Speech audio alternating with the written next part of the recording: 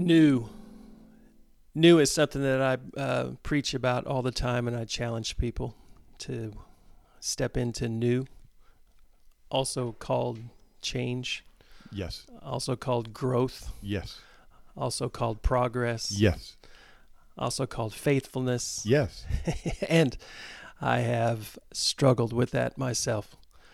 It's crazy how much my messages are shaped for others based on what I struggle with the most. So I've been thinking about that a lot.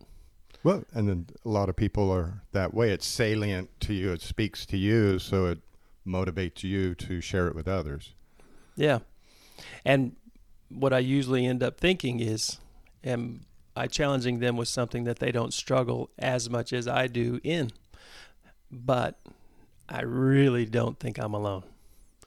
I think that most people struggle with new. And so this whole thing here for me is new. It's something that I've had in the back of my mind for a long time. However, the challenge of knowing I was going to have to grow and be confident in continuing to share my thoughts is challenging. Well, and going back to what you were saying about what you preach about is oftentimes a message that's speaking to you. And I've heard you say that, from the stage before that, hey, I'm preaching to myself more than I'm preaching to you guys here. Trust me. Yeah. And that's why I wanted this podcast to be just these guys, Yeah. Because if we introduce this as Pastor Mike and Dr. Parker, right, then we separate ourselves from them and they look over here like we're somehow smarter than them or experts, more emotionally stable. Right. We just happen to have some education, but we are still the same as everybody else. Yep. We are two guys who struggle with the same issues other guys struggle with. And it's a sign of maturity that you would say to the audience, to the congregation, that this message is as much for me as it is for you out there, because that's showing humility and letting them in on that. Sure.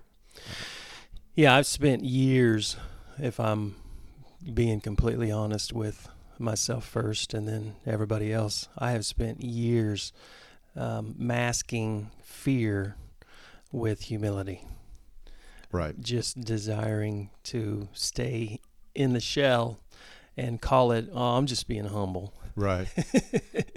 And what it is it's a lack of confidence, and not even so much in myself, but in what I preach, in what God can do. And so this is one step for me in trying to break out of that shell and be confident and know that God has given me something to share. And to be able to do it in partnership here with you is, I think, a great opportunity. Well, there's an old phrase, ready, aim, shoot. Mm-hmm. And there's some of us, like me, I'm probably more ready, shoot, aim. Mm-hmm. And then there's others who are ready, aim, shoot. Yeah. And then there's you. Yeah. Ready. I thought it was shoot. Ready? It's like, no, those are the guys who make, the news, Yeah. Well, that's not down good. in Florida. Yeah. There's always a news story from some clown in Florida. Oh, boy. Yeah. Yeah, we won't go there. But yeah, that's always the funny side of the news. The guy who shot then got ready. Right. I at least get the gun ready. But before I even know where I'm going, I'm shooting. Yeah. Now, here's what's interesting about that is that at least in my mind, I thrive on risk. So I believe the reality of my world and what I would love my world to be, you're talking about what do you want? Sure. Is different, where even though if I look back into the past, the times where I feel like I've been, the most alive, I've had the most vibrant seasons, had risk attached to it. Right. Where we would either step out and do something different. We picked up and we moved to Indianapolis for the company. We Right. picked up, and then from there we moved on to Pittsburgh, Pennsylvania from there. And there was always the element of the unknown that was really, really like that makes my blood flow. So I'm always talking about risk, but the reality is at 55 years of age, there are enough people riding the bus that I have to factor them in. Right. And so, I guess I'm just, again, looking at trying to find those opportunities to take a little risk and grow in areas that I'm not necessarily going to drive the bus off the cliff. Well, and you were talking about earlier, your fear has prevented you from making movement, and you masquerade as humility. And to be honest, I think most of us live in fear, and I probably experienced the exact same fear as you. My approach is the exact opposite. Is if I'm faced with something that makes me nervous or I'm afraid of, I dive in before I can think it through and start backtracking or figuring out a way to get out. It's, first day in class, the teacher asks a question. I'm the first one to raise my hand because I don't want to be the guy who's called on. Gotcha. So I'm in control of the risk factor here.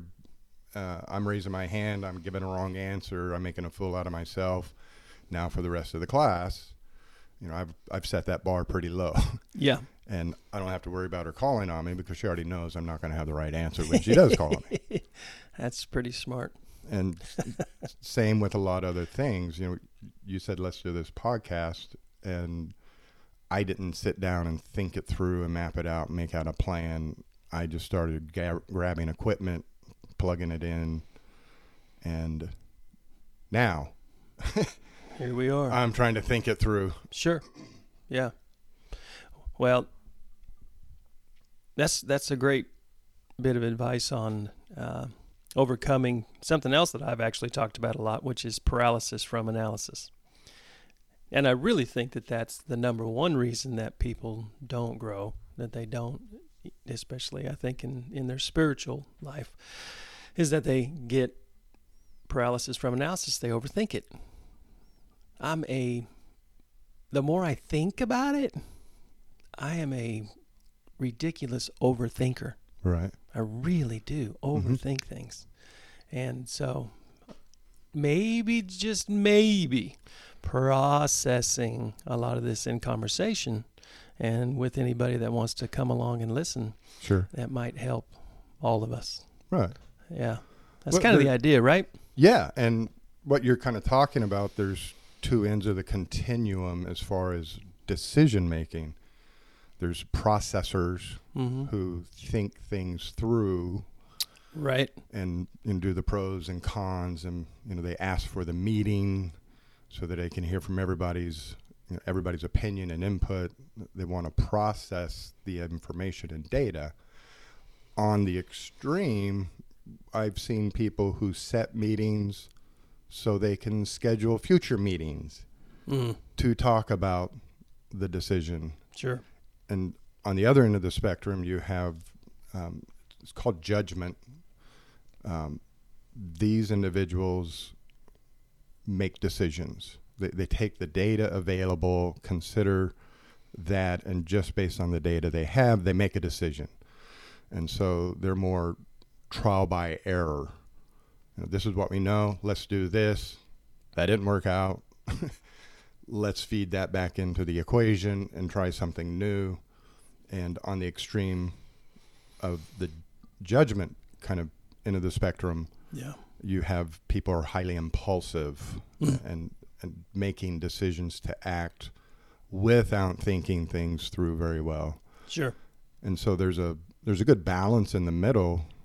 It's good to think things through, but at some point, sooner rather than later is my preference. Make a decision to do something and then process it again.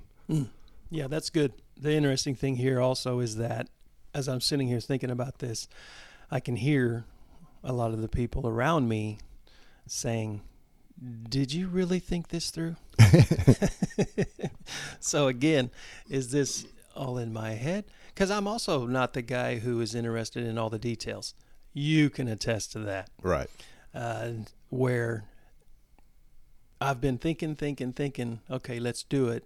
But then I'm not the guy to put together all the process thought and exactly how we're going to go about it. Maybe that's an excuse as well, where I've been living at 35,000 foot, being the vision guy. Well, and as the lead pastor for a church, you're kind of like the CEO. You have the vision. You have the direction you want things to go. You see what's on the horizon, the trends. God is speaking to you and giving you the leadership direction for the church. And what helps you is when you have people working there who are willing and able to implement your vision, because you can't do everything. You have a vision for how the grounds should look. Well, you can't be the one out there mowing the lawn every week. You have a vision for how the lobby should look and the sanitary kind of conditions of the building and the bathroom. That's not the job for you to go out there and disinfect, the toilets. But as the visionary, as the CEO, which all companies need, you're the guiding rudder. You have the vision, you have the leadership, you're trying to steer the church in a certain direction, and that's your role. Yeah. And what you need to do, what good companies do then, is surround themselves with people who can do all the operational stuff and make your vision come true. Sure. I still struggle with being confident in vision, and I'm certainly not the type of person who feels like I'm the only one that God speaks to. But yeah, you're right. I mean, there has to be somebody at all points driving the bus, or it's not going to go anywhere. Correct. And so, it's easy for us to say, well, Jesus, he took the wheel. Well, that's awesome.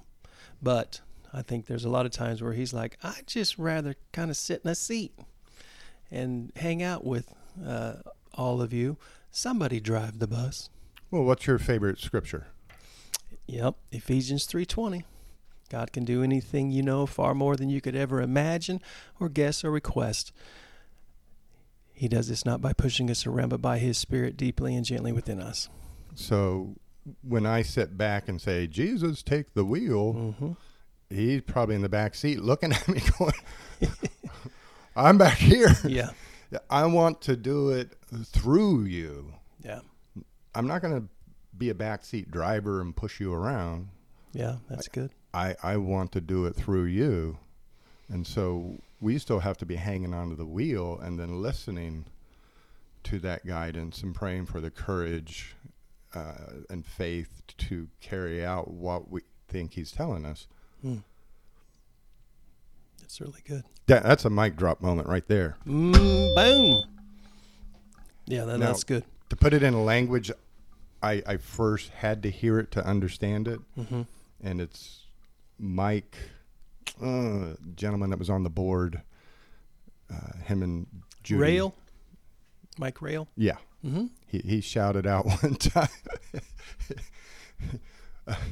you can't steer a car that ain't moving.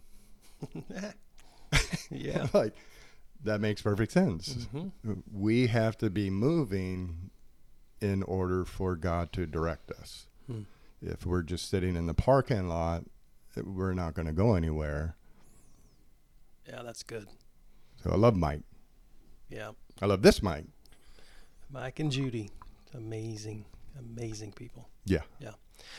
Well, so why don't you do this real quick? Tell us how you have, over the years, connected your career, your occupation with your faith?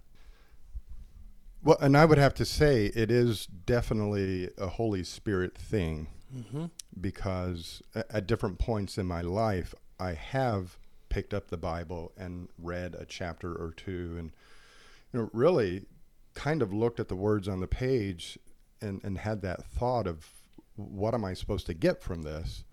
Yep. And it was really more of an exercise of reading most of my life. And somewhere along the lines, even as far back, I think as 2004,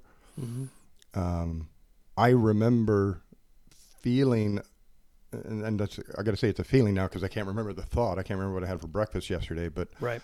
I remember sitting down with the Bible, looking at it, reading it, trying to understand how the Bible related to what I'm doing in my daily life. Sure. What am I supposed to get out of this that's supposed to help me every single day? Yeah. At the time, I was teaching a class on stress management, and there was just something in my mind that there's something in this book that would support or enrich this class. And I remember that a long time ago, but I could never really connect those dots. And along the way, I met Pastor Dennis Wallace. Yep. Very influential pastor in the region. Lots of people have grown up through him. And talking with him, he really kind of helped me begin to connect those dots about how some of the scripture relates to what we're going on in our daily life. Sure. And as I began to see that this is a useful instrument for me, I think the next step came in to kind of connecting what I'm hearing and reading in the book to the theory of psychology and the various tools that psychologists study and learn to use with people. And in large part, the field of psychology is helping people change how they think. Now, different psychologists have different tools. Some people are more client-centered. Some people are more existential. There's different ways to talk to somebody to help them learn to think differently. Yeah. And I settled in on cognitive behavioral therapy. Okay. Because that fit with me and my understanding of things more, maybe my military history of Sure. Here's step 1, here's step 2, here's step 3, do it this way. Right. And there was a point in which you had invited me to do the stress and anger management class at Grace Point. And I don't know if I've shared this with you before, but I had all the material written. I've been doing it for 15 years. But I'm looking at it going, well, I'm taking this into a church. Maybe I ought to put a scripture in it or two. Yeah. So as to, please Pastor Mike, because he said he's going to sit through that first class. So that's when I sat down and started really trying to see how these two could line up. And I began to see, I would say, parallels between some of the scriptures and what I was teaching. But then I came to realize this is the original knowledge. Yeah. Romans 12:2. Yep. Transform by the renewing of your mind. Right. If you want to become a different person, if you want to become a better person, change how you think. And from that moment, that class, the conversations you and I have had, that's just, burrowed itself further and further in until it's hard to see the separation anymore. Yeah, absolutely. As I think back on that, and it's not really in my character necessarily as well, but you brought back to me like a first draft, and it had like a scripture. Right. But then I sent you back for more. Right. Yeah, to bring more. Right. Like really tie those together, and then you really dug in. So that was definitely a God-inspired situation that, I was doing something that wasn't necessarily what I would typically do. I'm kind of that whole ready aim, and go. And so, yeah, I had forgotten about that. And for the audience out there, I would say there's about 4 or 5 aims in there. Yeah. But you did a sermon series off of that really lined up well, and I think everybody's kind of lost sight of what that sermon series was. And so people ask me, why do you call it the crash course? And I think they're connecting it to what you see on YouTube or in just here's a down and dirty look at something. Sure. But the actual origins of that was your sermon series, Crash. Yeah. Do you remember that? Yeah, I do now. And so you shared with the audience, tell them about the rhino. The rhinoceros. So a group of crows is called a murder. A group of rhinoceros are called a crash. Right. And what's interesting about that is that a rhinoceros can only see like 30 feet in front of it. Right. And so they have a tendency to talk about ready, set, go. They have a tendency to just go full board after something, not having any idea what's 30 feet ahead of them. Well, and I remember the sermon series is emblazoned in my brain, partly because I went and Googled it after you said it. Mm-hmm. Rhinoceros, you said, can see 8 to 10 feet in front of them, okay. but they can run there at you a go. top speed of 30 miles an hour. There you go. That's right. And that mental image of a group of rhinoceros running 30 miles an hour, only able to see 8 feet ahead from them, you then likened it to the church. Yeah. What would it be like if all of us were in a crash, running full bore, only worrying about what's 8 feet ahead of us? Which kind of takes you back to the scripture where God says, King David or somebody in the book said, he lighteth the lamp at my feet. Sure. He's not showing us the full plan 20 years from now. He's lighting the lamp today. Right. And if we could run full speed ahead, only worrying about the next 8 feet, what kind of powerful impact would we be able to have? And I've always kind of kept that mentality since you shared that with the congregation, is this is a way to proceed. Yeah. It's too bad I forgot all that. Don't worry about tomorrow. Don't worry about next week. Don't worry about what other people are going to think or how this may impact. Right. If you feel this is the next step, take it boldly. Run forward with it. Be strong and courageous. Do not be afraid or disappointed, for I am with you wherever you go. Joshua 1:9. I've been preaching on that for a month and a half. Right. So it's a great reminder. Wow. This has been great. No, this has been great. It's hard to believe. I'm going to cut that out. Yeah, okay. I realize that. And so for an ending. Yeah, let's value everybody's time. Correct. Yeah. So the ending is, I'm Mike. Yep. I'm Lance. We are just these guys, Tune in next week for the next episode. I like that.